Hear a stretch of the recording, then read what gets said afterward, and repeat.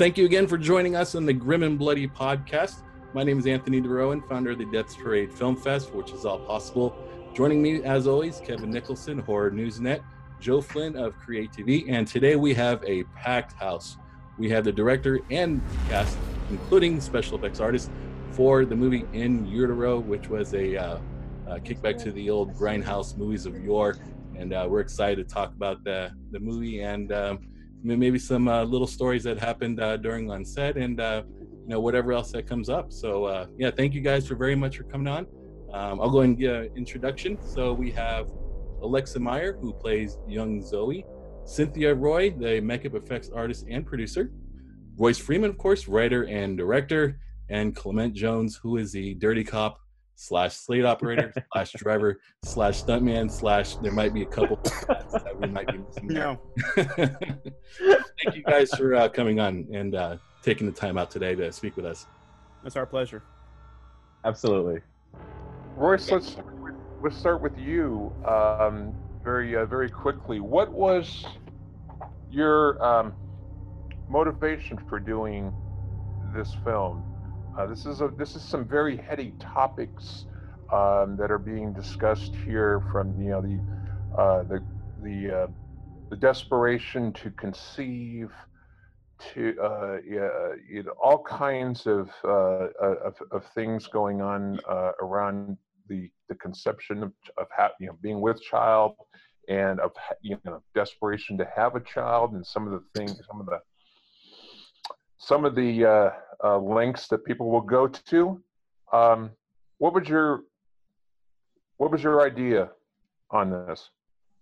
Well, are you guys able to hear me? Yes. All right. Sure. Okay. I'm going to try not to give a long-winded answer, but it's kind of like follow the bouncy ball. It actually has a Rube Goldberg domino effect. A little bit of personal inside information, and most people don't know, is, back when I was in college, there's a scene in the movie that actually really occurred. The scene with young Zoe actually happened to a person that I was involved with when I was in college. They had an abusive stepfather, and I was going to be a parent, and the abusive stepfather actually made that not possible because of the same situation that happens in the film. And so I was holding on to that for many years, and I had just finished a movie, Rapture, which was a spiritual thriller, and one of the producers of that film, Tom, was Wormke. And I decided we wanted to do another movie, and we were talking about what could we do, and somehow that spark clicked in my head of doing something involving life and the pursuit of it, and what one would do in the name of what's right.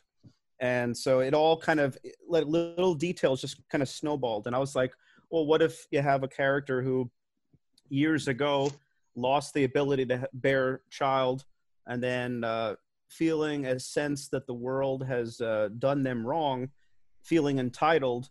That psycho actually, when they were younger, they weren't a psycho, but it kind of caused a psychotic break, and it made that person years later decide that they were going to take what they felt was theirs, and then it kind of snowballed into a hostage situation. Fascinating and very truly terrifying in real life, for Absolutely. people who have never gone through what your friend or girlfriend or whoever went through. That to me is one of the heinous things that I, as a person, would never stand for.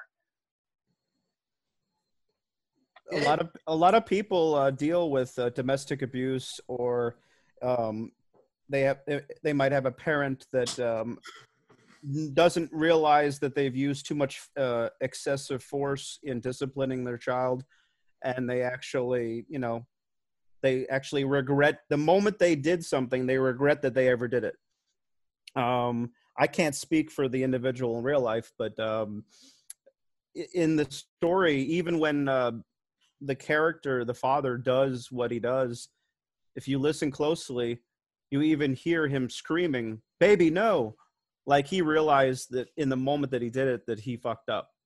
So, and I wasn't doing it to forgive the action, but I didn't want any character in this film, even the ones that are portrayed horribly, to be completely black and white, just like this is a villain, this is only a villain.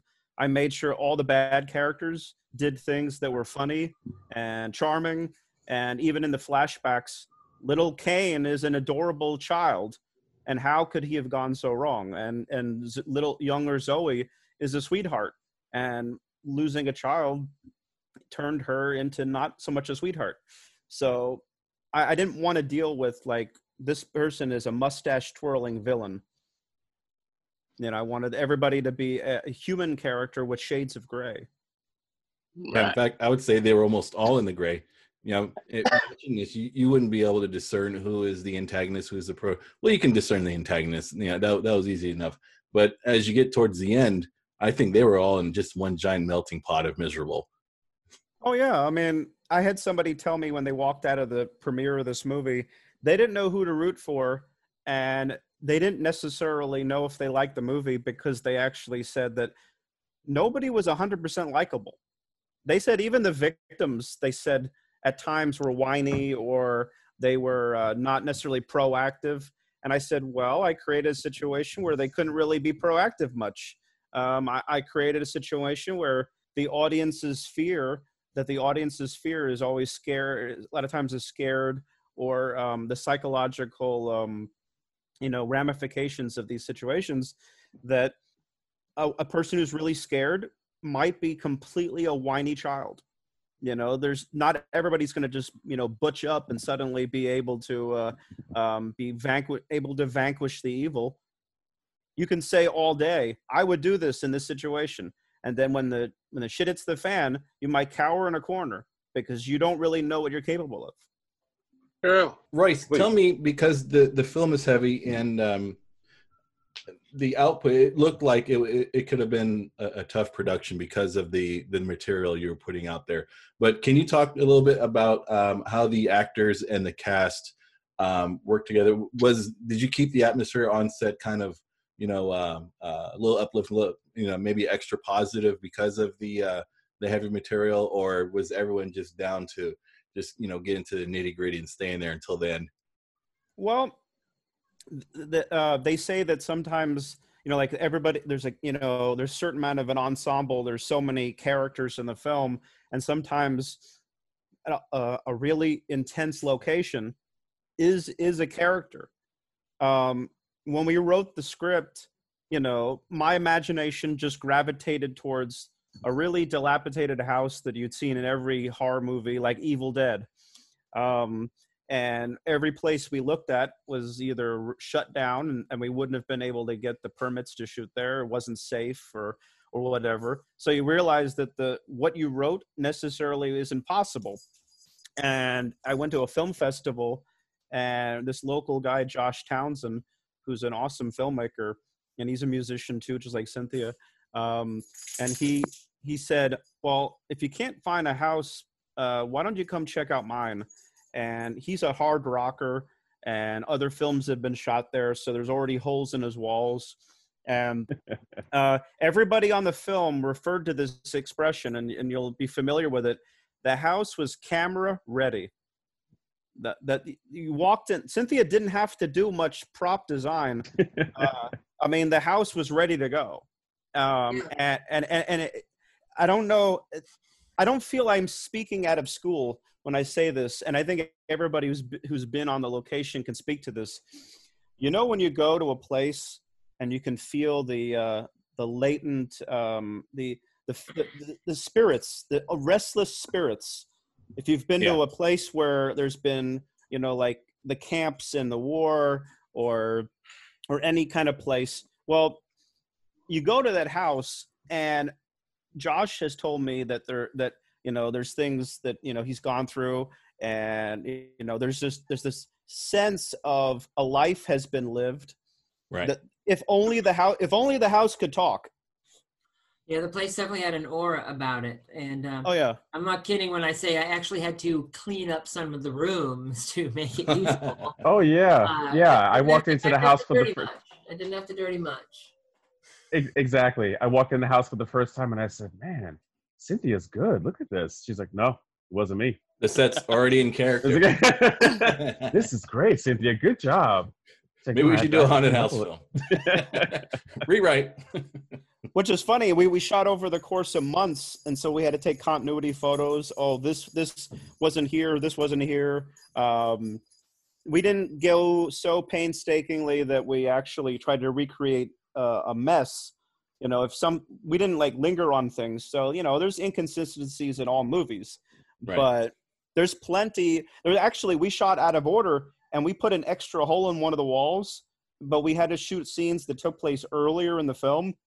So we had to create forced staging and blocking of people so they would be standing in front of the hole in the wall. Oh, nice. So you didn't see it. Yeah, it was pretty messed up. Wait, was that the hole that are you talking about the hole that you made by accident? Yes. Is that the hole that you fell into? So it No. wasn't. Well, there was that. Well, there was that, and then the one that was caused when a certain individual was flung through the air and hit the wall. Oh, right. Yeah. That's right. Okay. No. The one where I put a hole in the wall. It was the last day of shooting in the house, and I was walking through the actors, and I think Jessica was late to the party, like she hadn't showed up until after we started a block, and so when I was showing her what I showed everybody else, I lost my footing and I slipped and I fell, and my shoulder blade hit the wall, and because this is Florida, the walls are kind of hollow, so if you hit them just right. You know, you'll put a hole in it. So everybody. I don't think I actually saw the hole being made, but I remember walking through the thinking, was that always there? I don't think that was like, no, Royce fell into the wall. Like, good Lord, why? What happened? Yeah, I figured why not? It's the last day of shooting. Well, a question, if I may, for Cynthia. Give us an idea, kind of what goes behind the creation of an effect from start to to finish on it. You mentioned I don't know if you want to mention a couple of scenes from the film, but for some of us who are lay people in the way of creating building effects, kind of talk about what went into creating some of the blood effects and so forth. I guess there's two different things or ways that I could look at it. If the director is allowing us to see a lot of a wound, or if they're just showing the blood effect. Splattering some blood is pretty easy to do. I like to use as much blood as humanly possible. That's pretty easy to do. Other things, like one effect that I can talk about was a stab wound. Stab wound with a butterfly knife into somebody, and Sure. The blood just squirts out. For something like that, I'd use a simple hand squib, where we can squirt blood as if the artery that was punctured is squirting. Like squirt, stop, and then squirt. It can, So I'd be offset with a little hand squib, so I can adjust the amount of blood that's squirting out. Mm-hmm. And I'm just talking about effects that are in this film. I can talk about different effects all night long, and yeah, we won't do that. You can interview me at a different time for that time. But what else was there? There was, someone getting hit with a working tool of some sort, and so there was blood splatter. There was again, if someone is getting hit and we're not showing the actual motion of the hit on the victim, just showing the blood splatter on doing the swinging, Right. That can be done many ways. It's good to get a different type of angle on those, and you'll see some of that in the film, which was fun to do, because we always have a good mess to clean up when I'm done doing what I do. Right. But what I thought was interesting, and I'm thinking this isn't a spoiler. Just early on in the film, I'll just say there's a moment which I was just rather impressed by, kind of how realistic it was, where there was there's a shooting, and it's of a law enforcement officer, and I like the way it's kind of shot from behind from to the side. And it's kind of cutaway, but you see you see the squib, you see this the splatter, and so forth. I thought that was particularly effectively done. And yeah, I was just going to say you did it where it was graphic, but there was a bit of restraint there as well. Right. Well, there was more to that scene. There was brains on the ground next to the actor, and Yeah. that Right. got edited down a little bit. Right. Yeah, Right. there's more to it. But thanks for the what we call I like to call that wound, the old button trick in the forehead. Sure. It's an old trick that I learned from my mentor, a makeup special effects artist named Rick Gonzalez, who worked on the original Dawn of the Dead. And I'm learning all kinds of like older special effects stuff you wouldn't get in makeup school nowadays. So yeah, that's an oldie but goodie. Sure. You mentioned liking the framing of the shot. I specifically when I walked through with the production team, the Pictree trio, we call them, is Daniel, Sam, and Nick. They were producers and they were the camera guys. And I said at a certain point in the movie, when that the stabbing that with the butterfly knife that Cynthia was just mentioning, that's the crux in the story. That up until that point, I told them I want the movie to be shot with a lot of masters, wide shots, two shots, over the shoulders, medium shots, things that were more of how you saw films in the 70s and 80s, where you never really saw a close-up unless it was a shot done for emphasis, and very sparingly done. And then when that murder happens, things would ratchet up. And if you watch that scene, it's about 4 or 5 minutes long, the one with the butterfly knife. The moment the character is kind of thrown on the ground and then tied up and the whole scene plays out, there's a new shooting style that starts to emerge slowly, like peeling an onion. The framing of the shots is different. The shots are not on a tripod. Most of the shots prior to that, except for the chase scene, were all done on sticks, on a tripod. So it would have a very steady, studied look. The moment that scene starts, there's no tripod anymore. In fact, we no longer used a tripod after that scene. And we started to develop the shooting style that was a little bit more urgent, more like modern horror films, tighter shots, with the occasional, 80s shot again. But that scene ratchets the story into a whole new dimension, and the characters are forever changed by it. But, that shooting style in the cop scene is exactly that point. Except for the close-up of the cop, everything is shot in wider shots. Fascinating. Hey, Clem. Yes, sir. I have a question for you. Go ahead. What was the most hardest scene without giving it away for you to film in this film? I know that some of the more challenging scenes, were probably my own. It was hard because what had happened was Royce had presented to me. Well, first I was working, behind the scenes, with Royce and Cynthia and everybody else, just making it happen. And then one day, I think I'm coming home from work, and Royce says, "Hey, I've got an opportunity for you. A part has opened up, and we want to know if you're interested in doing it." Now, before then, little parts here and there that I've done, but nothing, nothing like this. I'm thinking, man, this is, I'm surrounded by people who enjoy acting, who enjoy who enjoy just everything about about being on set to the point where you like the actors as far. And I felt that I wasn't.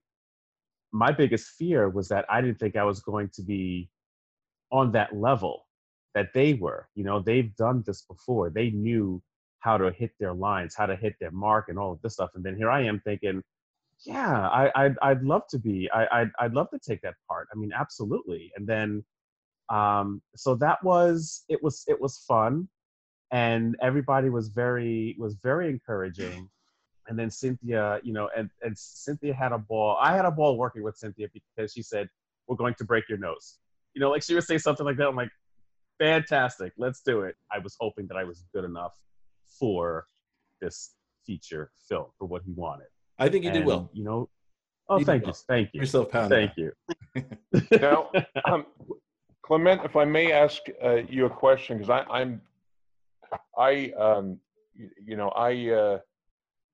I spent much of my, junior high school, college, being trained as an actor. I worked some in community theater, and I'm always fascinated, even when I watch, films, horror films. I'm fascinated by acting and performance and so forth. You get an opportunity to play the dirtiest of cops, just this, a corrupt cop, but you don't. I think you don't overplay it, and I'm wondering kind of what your motivation was. Did you look at the idea of the police officer who is not the throttle out of control, corrupt, or like how did you see your character? I didn't do any particular. There wasn't any particular research on it when it was asked, you're going to play the dirty cop, and Royce said, we need you to take advantage of Jessica's character. And working with Jessica was amazing because she said, make it real, make it real. Don't worry about don't worry about anything, just make it real. If you've got to pick me up or throw me against this or that, and then let's just go ahead and do it. Nice. I think it was fun because it was more fun to do that character because that's a complete opposite of who I am. So at that point, it's like, you know what, I get to play somebody that's just that's a sleaze. So let's go for it. And then at that point, it was just when it was just action. And then I just got to be, stalking, and then just, just take control, because it was just all about, control for that character. And it also, it also helps when you're working with somebody that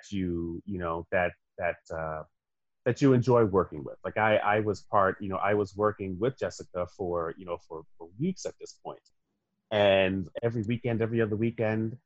And, so when she said, I would like Clem to be this, to be this character, I said, wow, okay, great.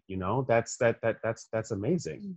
And it was great. It was great. I think just, it wasn't hard to channel that person. And I think that's why, like I said before, I was hoping that I did it right. And I didn't want it to be, and I'm glad that you said that, because I didn't want it to be too overboard. So, just enough, just enough, I guess just enough of the, of his, the way that he's just unpredictable, in the half a minute that I might have even just been in the scene, but and just have fun with it, and then let the camera roll and just go, and just cut it, and then go again and go again, and just have fun with it. And I enjoyed it right up until the moment where my where the character is done. So, and then, when the makeup was put on too, and then when the makeup was put on, I got to see myself.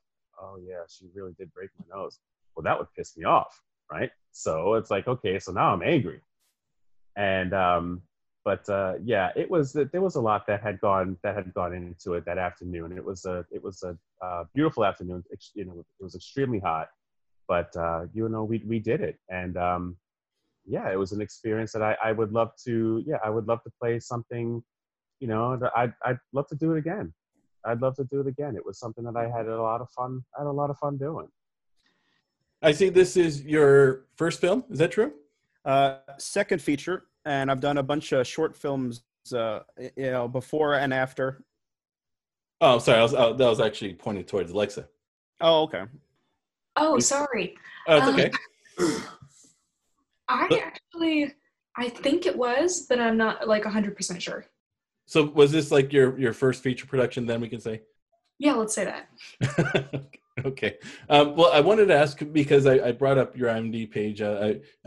We looked through, you know, all the actors and filmmakers that come on, and I noticed this was your first credit. So I was wondering if this was, you know, your first time on a feature production or like an official production. I wanted to get your take on your experience on the set, and moreover, you know, what intrigued you to want to be a part of this, because you are young and this is you know, it's a heavy film. So I kind of want to get your idea on what attracted you to the part and your experience in doing it. I was actually, I saw this through some acting lessons that I was taking at the time, and I have always just thought that acting's so fun. I love playing big parts, and I extra love playing small parts, even though I know how that kind of sounds. Yeah, it's okay. And I love horror, and I just love it when I get to play someone that's like a complete opposite of me. Like, you know, I'm newly 17, and I get to play this like country teen pregnant girl who's, you know, I just thought that it was amazing. I loved doing it, and I just like things. I don't like things that are edgy because they're edgy. Right. But I do like things that go ahead and talk about or start conversations on difficult issues. Let me ask, because I'll ask this to you, Alexei, but also to Clement. This is a film, as even as Royce has talked about, that is it has multitude of difficult subjects that it is dealing, that you're dealing with as cast and crew. And I'm just wondering, were there ever, did you ever have moments where you had to, you know, you had to think to yourself, you know, this is really deep. My goodness, this is really, where you had to discuss the film or your characters? Yeah, definitely. I've had a lot of conversations with Royce about this film and other films, just about our experiences. Like, I kind of base my acting off of people that I've known, and I've known all sorts of people. And I have family members that have experienced abuse. You know, when I was in high school, when I was filming this, I had friends that were sadly being abused at home. So it was something that was very close. It still is extremely close to me. And it's something that's closer to a lot of people than we like to acknowledge. And sadly, I don't feel like it's honestly portrayed in a lot of films and TV shows. I guess if you know, if you've got that particular role or you've got that particular part, and then there's something that you can bring to it because you, like she said, you've experienced it or you've seen it firsthand, I guess it becomes, you know, much more powerful. Maybe that there's an energy there, or there's something that you can channel to bring to, you know, to bring to the table, to bring in front of the camera that that really just might surprise us, you know, just might surprise us. But in the same token, it's like, yeah, you know, that might be, like she said, that's something that she's, you know, that she's experienced or that she's known. You know, me on the other hand, not so much. I've, you know, the the videos or the short films or anything that I've that I've done in the past and continue to do. I've done just recently just narration, which I enjoy doing too.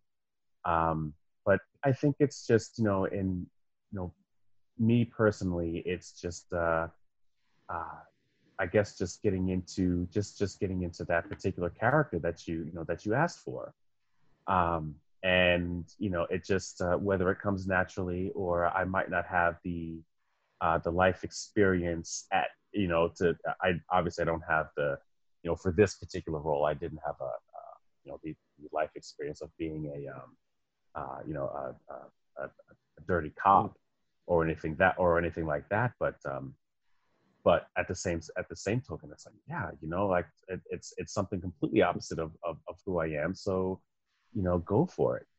And so just having that opportunity to do so has been, has been great. And I hope to, to continue to do so and, work with everybody and see what they can do. Because now when I wasn't actually, doing the part, if I'm doing slate or whatever else and I'm just watching everybody else do their craft, the actors, for example, and actresses do their thing, it's amazing. Because in between shots, when you hear cut, then everybody can drop out of it and just smile and do whatever and grab a quick drink or something, and then when they're ready to reshoot, and then before you know it, they're into character. Like even the time where it takes for me to to call out the scene and slap the slate, boom, everybody's in character and everybody's just doing their thing, and everything like it's amazing. It's amazing. And then they get into character and then you watch and see how they do it. I enjoyed it. I definitely enjoyed that for sure. I have one last question. Cynthia. Yes. Who are some of your favorite special effects artists? Oh, well, that's a good question. There's a lot of good people out there. A lot of people out there rehashing old stuff and not doing it any better either. So there's a lot of poor effects artists out there. It's like I've seen that what I've done before, but it's you didn't nail it. But anyway, of course, Greg Nicotero. Nicotero. I worked with him a little bit. Did you? In the past. Rick Gonzalez that I'm learning from, he's done several films with Greg in the past, and it's fun listening to him tell his stories, because Rick's got all kinds of stories of the old days, doing a special effect. He's retired now. He told me stories about him and Greg. And then I get to tell him the two little stories that I have with me and Greg, and that's kind of fun. Makes me feel like I know what I'm talking about or something. Let's see. You got Tom Savini, of course. Rick worked with Tom Savini on a ton of things in the past. Dawn of the Dead. I know. I have a bunch of pictures of Rick and Tom when they were like in their 20s. It's freaking crazy. But Tom Savini, he's all over the place. He's always been all over the place. I'll see a movie that I haven't seen in forever, and an old classic, let's watch it. And then Tom's name pops up in it, and the end I'm like, I should have fucking known that. I should, I should have memorized his IMDb. How about some Rob Bottin? Oh, that's fun. Definitely. Good luck trying to find him, though. Yeah. We're Rob Bottin, and I haven't seen him. I haven't seen Tom in a while, but hey, it's all good. Right. I know where Tom is. Right. Well, Joe segued me right into a question I want to ask each of you, and that is top 3 horror movies. We'll start with Royce. This should be an easy one considering your impressive collection. Sometimes it changes from, depending on what mood you ask me, but it's not always going to be that different. I like Friday the 13th. I like Texas Chainsaw Massacre. The first Friday the 13th? First Friday 13th. Kevin Bacon style, baby. Yeah, yeah. Oh, yeah. Texas Chainsaw Massacre. And Halloween. A classic. So now you're Kevin's best friend. Yes, yes, No. I am. You and I connect on Halloween. Cynthia, I love Halloween. Forget the Rob Zombie imitations. those aren't too bad. No, they're not. They're not. But they're still. They're not Halloween though. Right. Yeah, it is true. It is his normal set of characters that kind of feel that, you know, off the beaten path, trashy kind of nomads, and then you stick Michael Myers into it. So it's really not. It's not Haddonfield, Illinois. It's Haddonfield. Trashville. You know, it's not the same thing. No. I know everyone trashed that they gave Michael a backstory. I was a little bit intrigued by what they put into it. Not to stay on Halloween, but I kind of liked seeing what a young Michael Myers would have looked like. They treated him like Charles Manson. And they wanted to say, if this guy really existed, what's the pathology that would have created adult Michael Myers? So Rob Zombie was like, well, if I'm treating him like a real person, that this would have to happen. So, I understand, but I like the wholesome 1980s Donald Pleasance, very, you can't beat the original. Yeah. Oh yeah. The first couple are the best. And, Kevin Bacon being in the first Friday the 13th, you don't even have Jason in the first movie until the end, but that Tom Savini special effects, which he also did part 4, which is considered one of the best of the series, and that has plenty of Tom Savini effects. Cynthia, what do you got? Well, I'm with Royce on the Friday the 13th. I grew up on the Friday the 13th shit. I grew up in the woods, not really in the woods. I grew up in Maine, and there's lots of camping in Maine, and so I get it. My parents had a camp on a lake. We were there every summer. I get it. I almost lived it. And then the several times that I met Kane Hodder and did a short film with Kane Hodder, that just sold me on it more. Nice. I have his signature tattooed on me in 2 different places. And there's fun stories that go with both of them that we can get into another time. But if you ask me what my favorite one is, I probably, out of the Friday the 13th franchise, I probably wouldn't be able to answer it because they all have like significant parts and scenes and lines and all that crap. So yeah, I couldn't say which one of them would be my favorite. Clement, what do you got for us? I've got, in no particular order, The Thing. The Thing is, and I grew up, it was my mom that introduced me to like scary movies. My dad would have been upset if he knew that I was watching this stuff at 8, 9, and 10 years old. But I loved it. I loved the fact of just being just petrified. The Thing was you and Anthony, Clement. You and Anthony have a real connection there.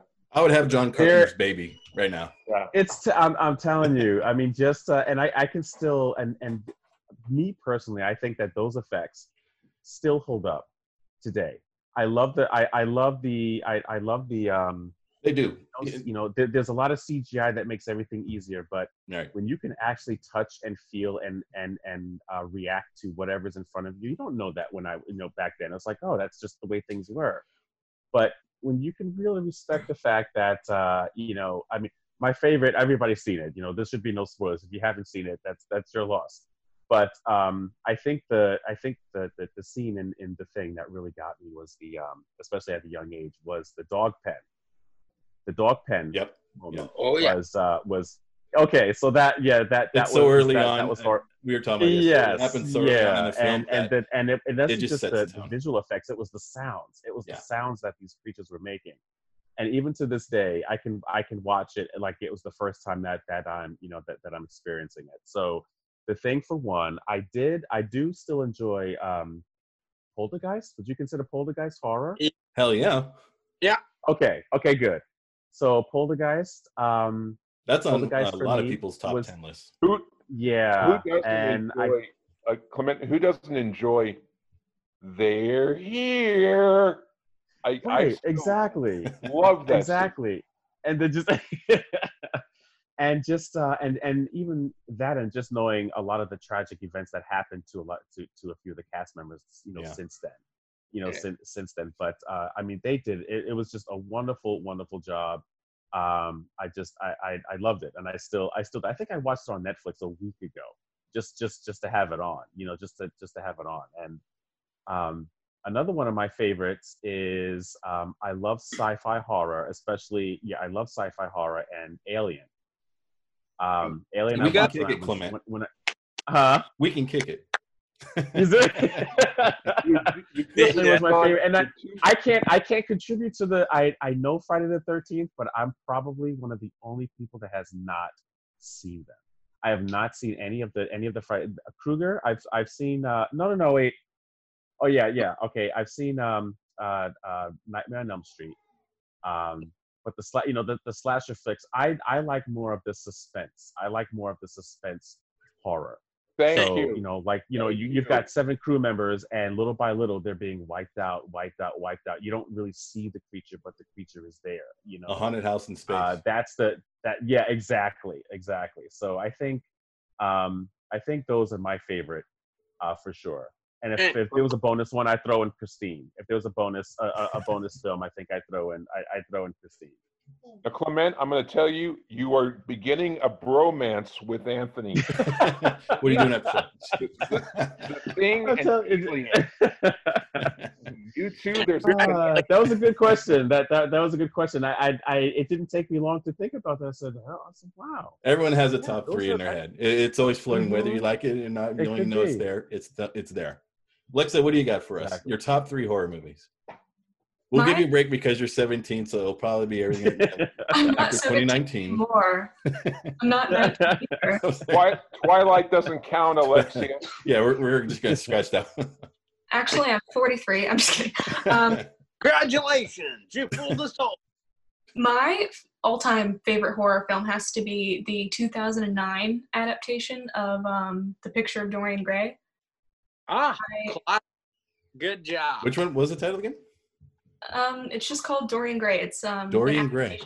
Yeah, it's an adaptation of Oscar Wilde's classic novel, which is just my favorite book. And I just love how this film didn't decide. It kept the essence of the book, but it just was like, what can we do to just make this horrible today? The second one has to be The Crow. Jason Lee, I'll give you that one. Yeah. Always Yes. loved that movie. And I recently fell in love with Jennifer's Body. There you go. What's her name? Megan Fox. Yeah. Yes. Isn't I think that was her only horror movie that she did. And Diablo Cody wrote it, the one that wrote Juno. Yep. Jennifer's Body. Isn't that the one that's directed by Sam Raimi? No. Jennifer's Body? To hell. Or the Oh, that's right. Okay. Yeah. Don't mess my buddies up, man. Okay. No, you mentioned The Crow, Alexia, and I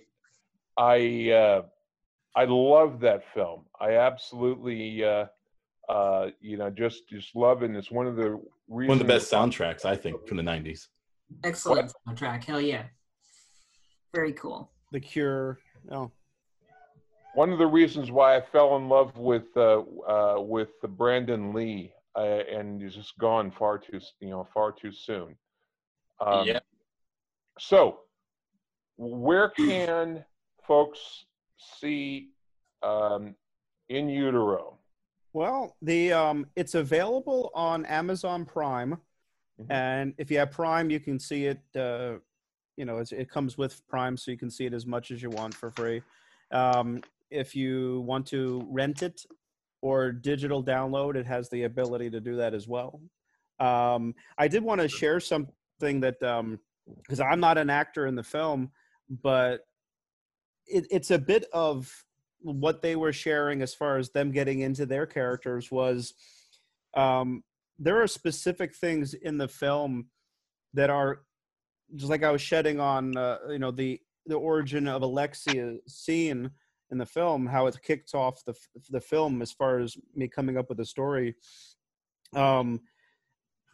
Drawing upon life experience, my father is actually a filmmaker, and he's the reason I got into film. Nice. And he's a Vietnam vet, and I needed certain backstories for certain characters and certain motivations. So I made Kane's character, his father, a war vet, because that's my life experience. I grew up with that. And I wanted him to be a vulnerable character and have daddy issues, as Zoe says. So he spares the life of a war vet because of his daddy issues, and it costs him. There's consequences for that. But everything in the movie, there's so many little Easter eggs that all these things mean something. And like my love of Friday 13th is the reason that Kane's character is called Kane, because of Kane Hodder. There's just all kinds of little Easter eggs. And so I'm not an actor, but I was putting my own life story in some way into the film in that way. I think that's one of the more fascinating things of films when you start really peeling back the layers of how it came together, is the Easter eggs, as you talked about. Sometimes they could be overt, like you said, you put it in there because you wanted the character to come off as a certain way. And other times it comes off a little subliminal, like you don't realize what you're putting in there until people that may know you watch it, and then they see bits of you, intersped in different places. So I think it would be near impossible to completely separate, the human experience from a story, because, you're constantly interpreting past experiences, memories, right? And sometimes those just filter into, your creative works, so whether you like it or not. So far, I haven't found anyone that can completely separate themselves from a story that they had creative control over, because I think it'd just be so incredibly difficult. But also, why would you want to do that? Because the only thing you're doing is you're putting in human experiences, which is just going to bring out more naturality into the story, right? It's going to come off less artificial, and also it makes it more relatable, because they're actual experiences that are translating into a different story, but they were real, and so the audience is going to perceive them as real. I agree. So where can we find your work, Royce? What are you working on these days? I recently did, within the last, 6 months or so, I completed a short film that Alexia was actually on the set for, and Cynthia showed up for a little bit to help. And it's called Cliché. It's about 20 minutes, and and you can find it on YouTube, and it's on my Facebook page. I'll give you the link. It's basically The Breakfast Club in a horror situation. Every one of the characters it's purposely commenting on a stereotype. There's a slutty girl, there's a virgin girl, there's a stoner, a jock, and a nerd. And every one of the characters is a cliche, and then we spin it and send it up and actually do something different with the character than you expect. Nice. And it's meant to be satire. Like there's things in the film, they're purposely meant to be offensive, but not because we're mean-spirited. We're just literally saying this is exactly how they would have done it in The Breakfast Club. We're not judging that time and how those movies were made. We're just showing this is how it was. So that's the most recent big thing that I've done. But there's, Alexia and Clem and Cynthia, and a bunch of us are part of the Jacksonville film community, and they're always having little festivals and contests and things that we participate in, making these fun little short films. Clem commented that he had done narration for me. My wife and I went up to Blairstown, New Jersey for my birthday in March, where they shot Friday 13th Part 1. And the COVID thing had just happened. So Oh yeah, that's right. That's right. while we were there, on the weekends, the main street where Andy walks through the town square was desolate. Nobody was there. So my wife was like, we should do a fun little short film about an outbreak. And then we literally were shooting in every direction, and we had a complete run of the town because nobody was on the street on a weekend. So it looks. I noticed that. That when it looks desolate. there It was looks nobody like there. yeah. And then my wife and I came up with a scenario where we were on the run and we were going through the town, going through the woods. And then one of us may or may not have a secret, in the story. And then when we were putting it together and editing, we were like, well, we should juxtapose that with the idea that somebody is just like War of the Worlds or whatever, where there's somebody who had barricaded themselves inside a radio station and he's the last voice of humanity. And I was like, well, Clem has got to be that guy. So we turned off all the lights in Clem's. Right. Yeah. Royce came to my job. Yeah.